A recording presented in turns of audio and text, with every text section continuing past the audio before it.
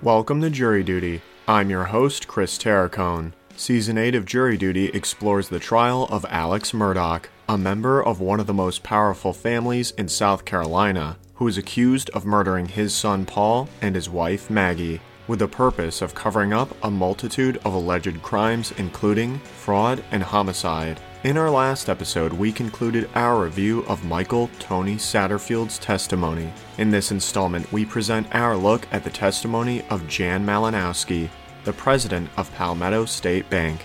That's all coming up right after the break.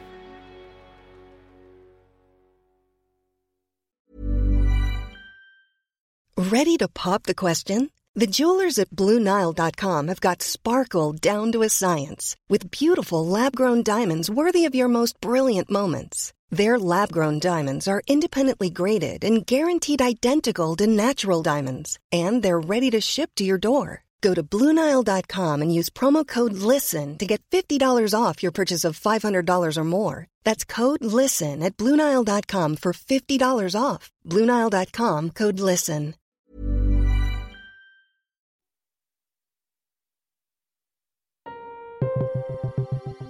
It is the afternoon of February 9th, 2023, day 12 of the trial of Alex Murdaugh.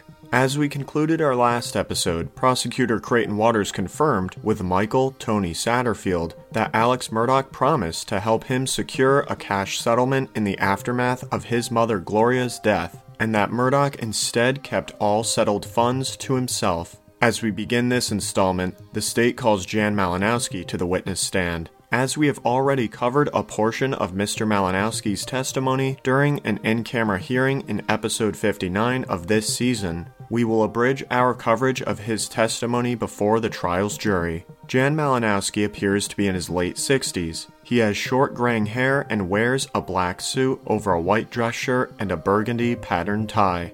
Prosecutor Creighton Waters handles the questioning for the state and begins by asking the witness to offer the jury biographical information about himself. Mr. Malinowski is the current president and CEO of Palmetto State Bank, a local bank that had done a significant amount of business with Alex Murdaugh over the years. Under the prosecutor's guidance, the witness explains that loans at the bank were authorized based on a threshold system, with higher value loans requiring approval from the bank's executive committee. The former CEO, Russell Laffitte, approved various 5- and 6-figure loans to the defendant over the years. Mr. Malinowski further testifies that by 2021, Alex Murdaugh had $1 million line of credit with the bank that was almost maxed out.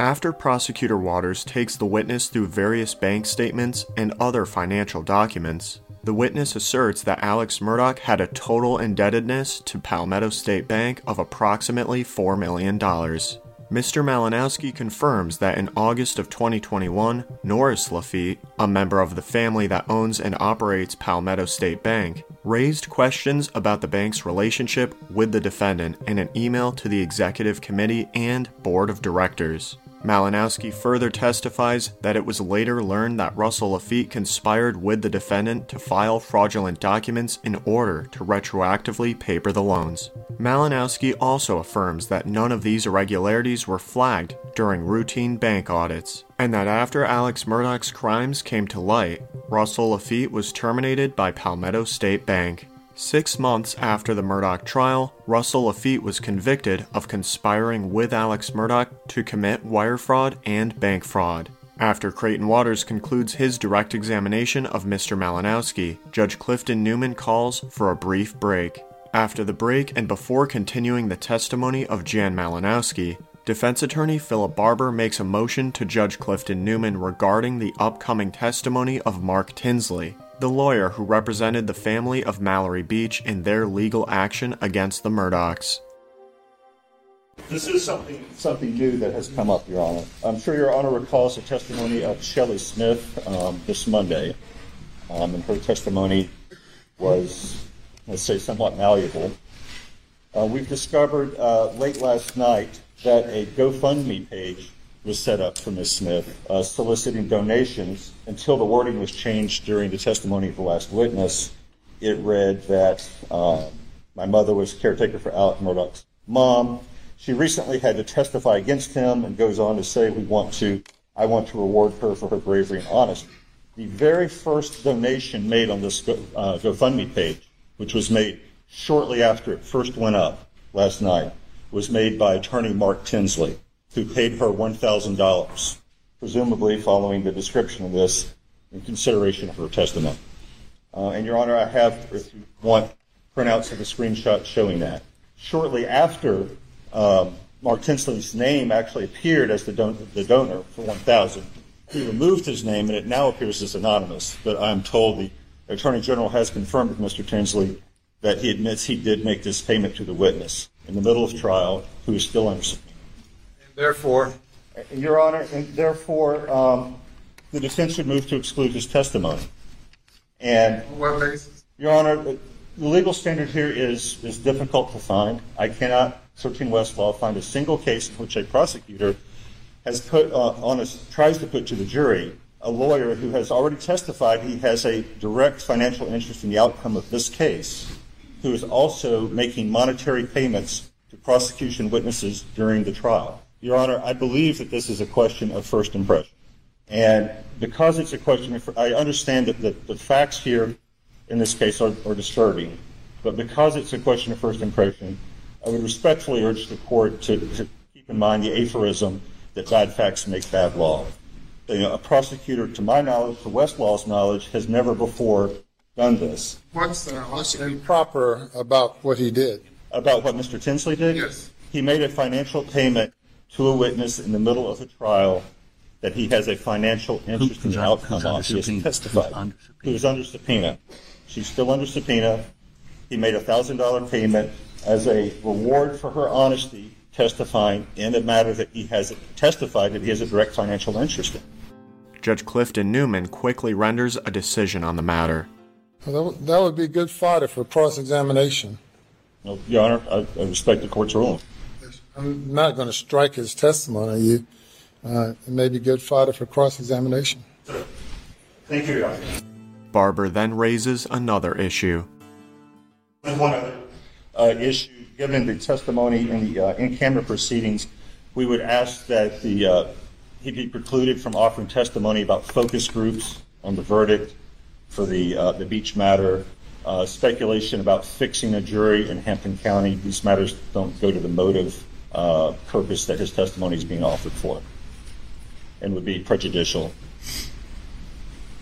Well, I'm loath to attempt to screen testimony in advance. Lawyers ask questions, lawyers object, and judges rule. So you've sounded a warning to the state that you object to that testimony, and if such a question is asked and an objection is made, then I will rule on the objection.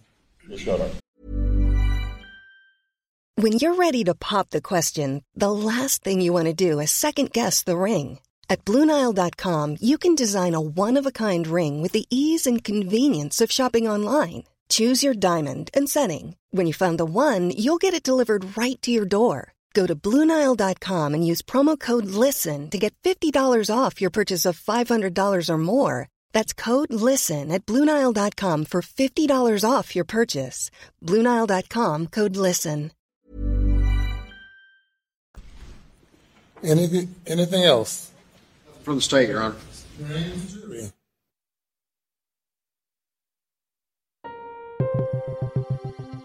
With Judge Newman deferring his decision on Prosecutor Barber's motion, defense attorney Jim Griffin rises to begin his cross-examination of Jan Malinowski. Good afternoon, Mr. Malinowski.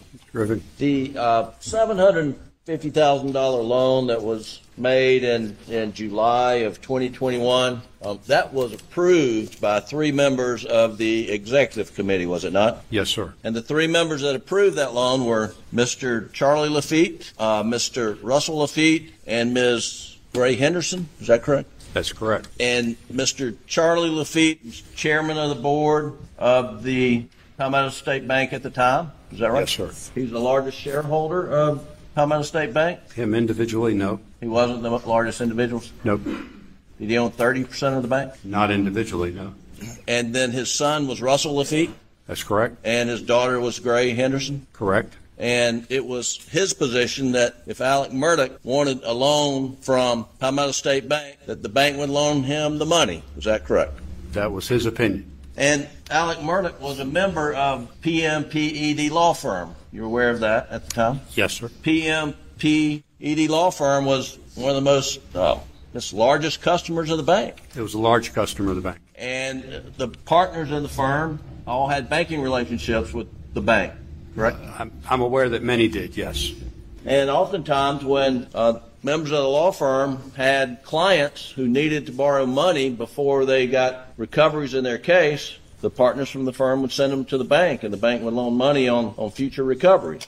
Are you aware of that? Yes, I am. And so the firm was good business for the bank. It was a good customer. And the bank, in turn, provided good services to the members of the firm. Yes, sir. And if it meant getting a loan in a rush without having all the I's dotted and the T's crossed, I mean, that would happen. Isn't that right? Not to that magnitude, no. Well, it certainly happened with Mr. Alec Murdaugh in July of 2021, right? Yeah, I believe in August of 2021. The loan was made, the money was provided to Mr. Alec Murdaugh in July of 2021, right? $350,000 was provided in with that wire transfer. I subsequently had knowledge of. And the documentation was essentially loan not on the books, or what's the acronym? Loans not on system, LNOS. Right. But it's a loan, it's just not on the system. It's an advance from a general ledger account. To be documented as a loan down the road. One would hope, yes, sir. And that's what happened here. Eventually. In August. In August. Now, Alec didn't work for the bank, did he? No, sir. He didn't represent the bank, did he? To my knowledge, no. He was just a good customer of the bank. Is that right? Yes, sir. And the bank treated him like a good customer because that was in the bank's interest. Yes, sir. Now, you said something on direct that I want to follow up on.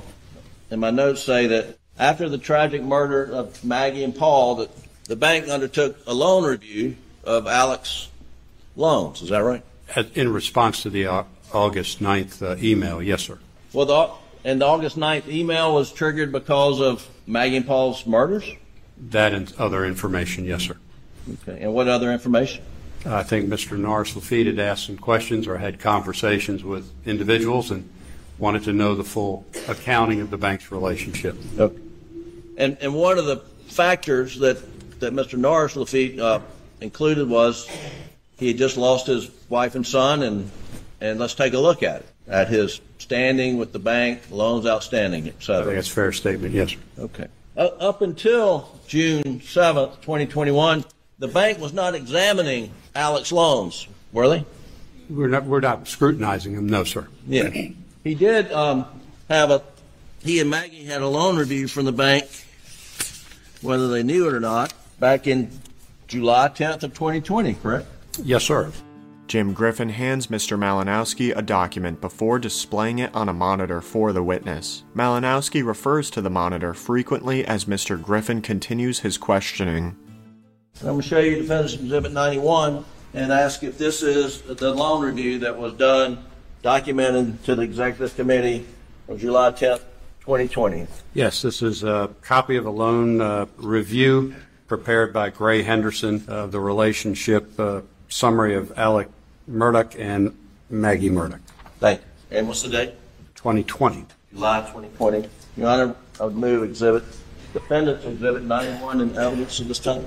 It's admitted.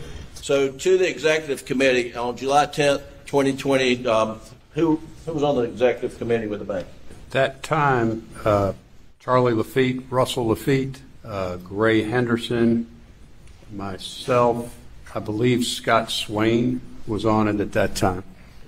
And it's a 5-member Executive Committee? Yes, sir.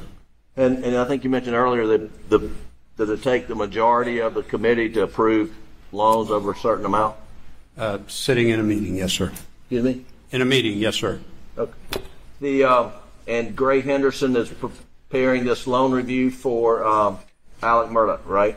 Yes, sir. It says Richard Alexander Alec Murdaugh is a lifetime resident of Hampton County. He and his wife, Margaret B. Maggie, recently sold their home in Hampton and moved their permanent residence to their farm in Islandton. Alec is a respected partner with Peters, Murdaugh, Parker, Ellsroth, and Dietrich law firm. They are currently involved in a wrongful death suit involving their youngest son, Paul, in a boating accident. The civil case is still pending.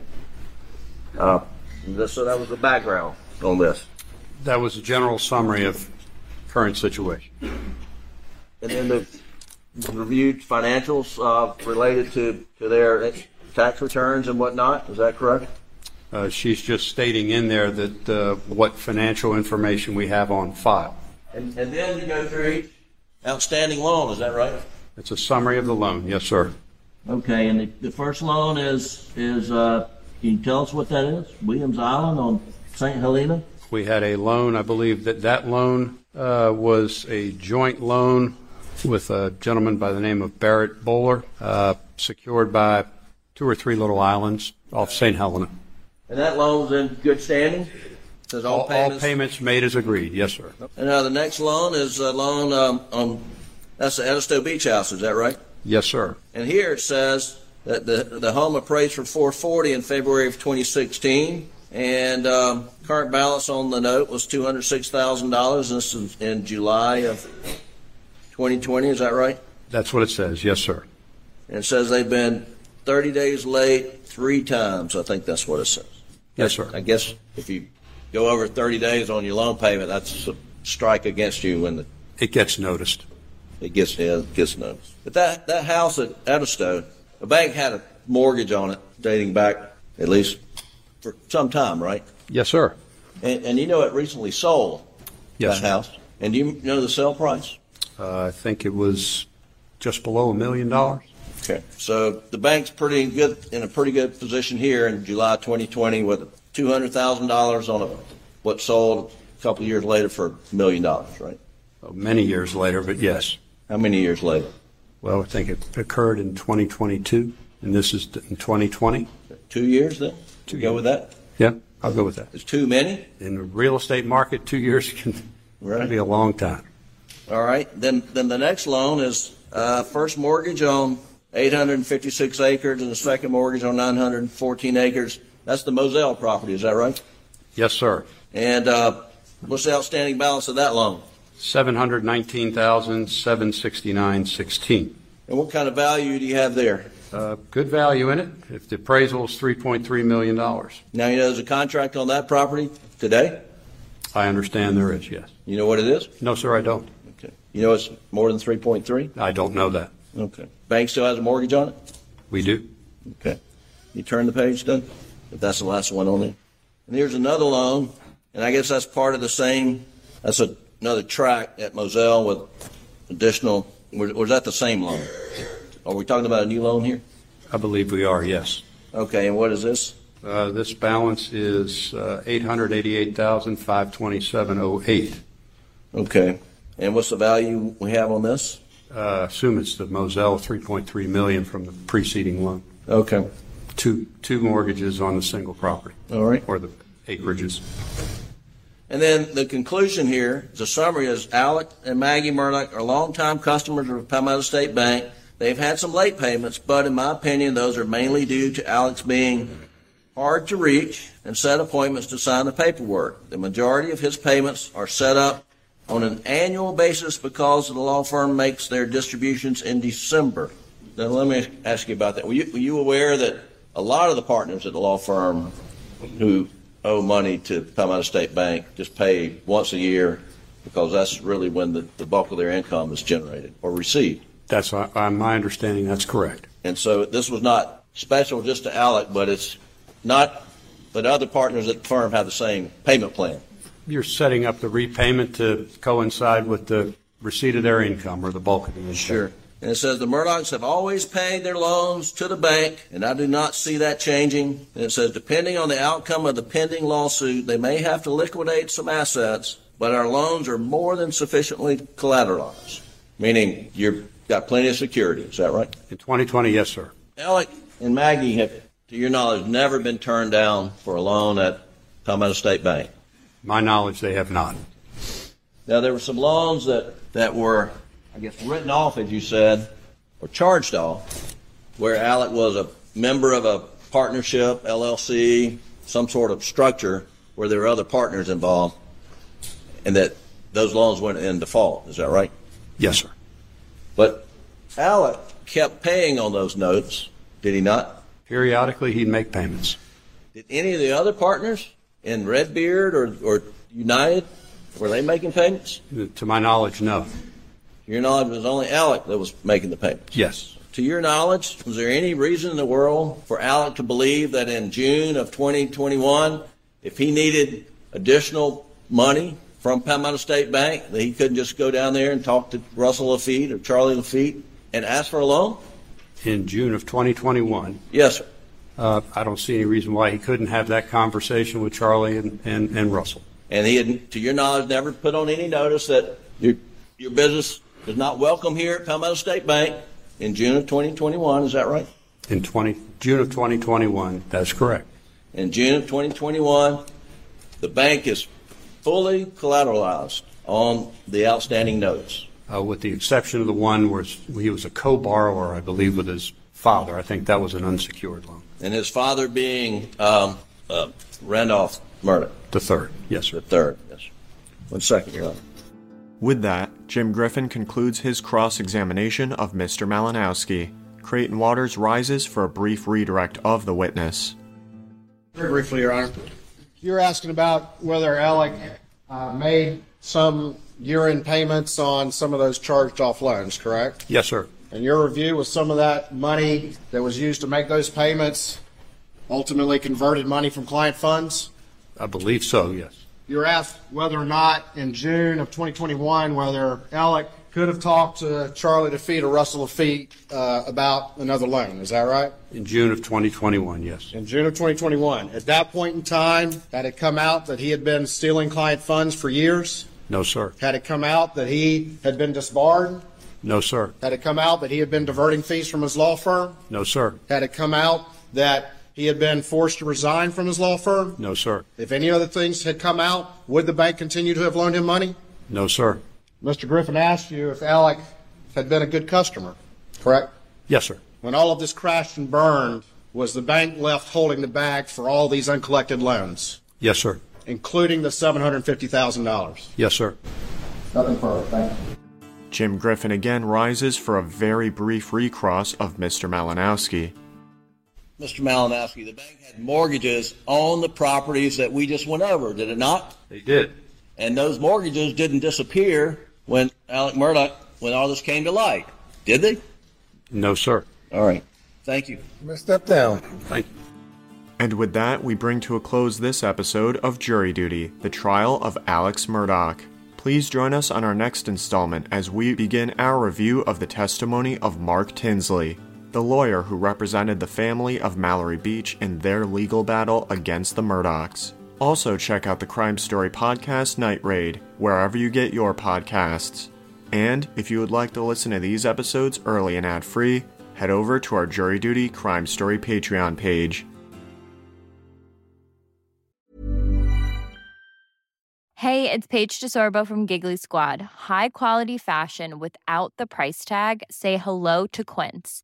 I'm snagging high-end essentials like cozy cashmere sweaters, sleek leather jackets, fine jewelry, and so much more. With Quince being 50 to 80% less than similar brands. And they partner with factories that prioritize safe, ethical, and responsible manufacturing. I love that. Luxury quality within reach. Go to quince.com/style to get free shipping and 365-day returns on your next order. Quince.com/style.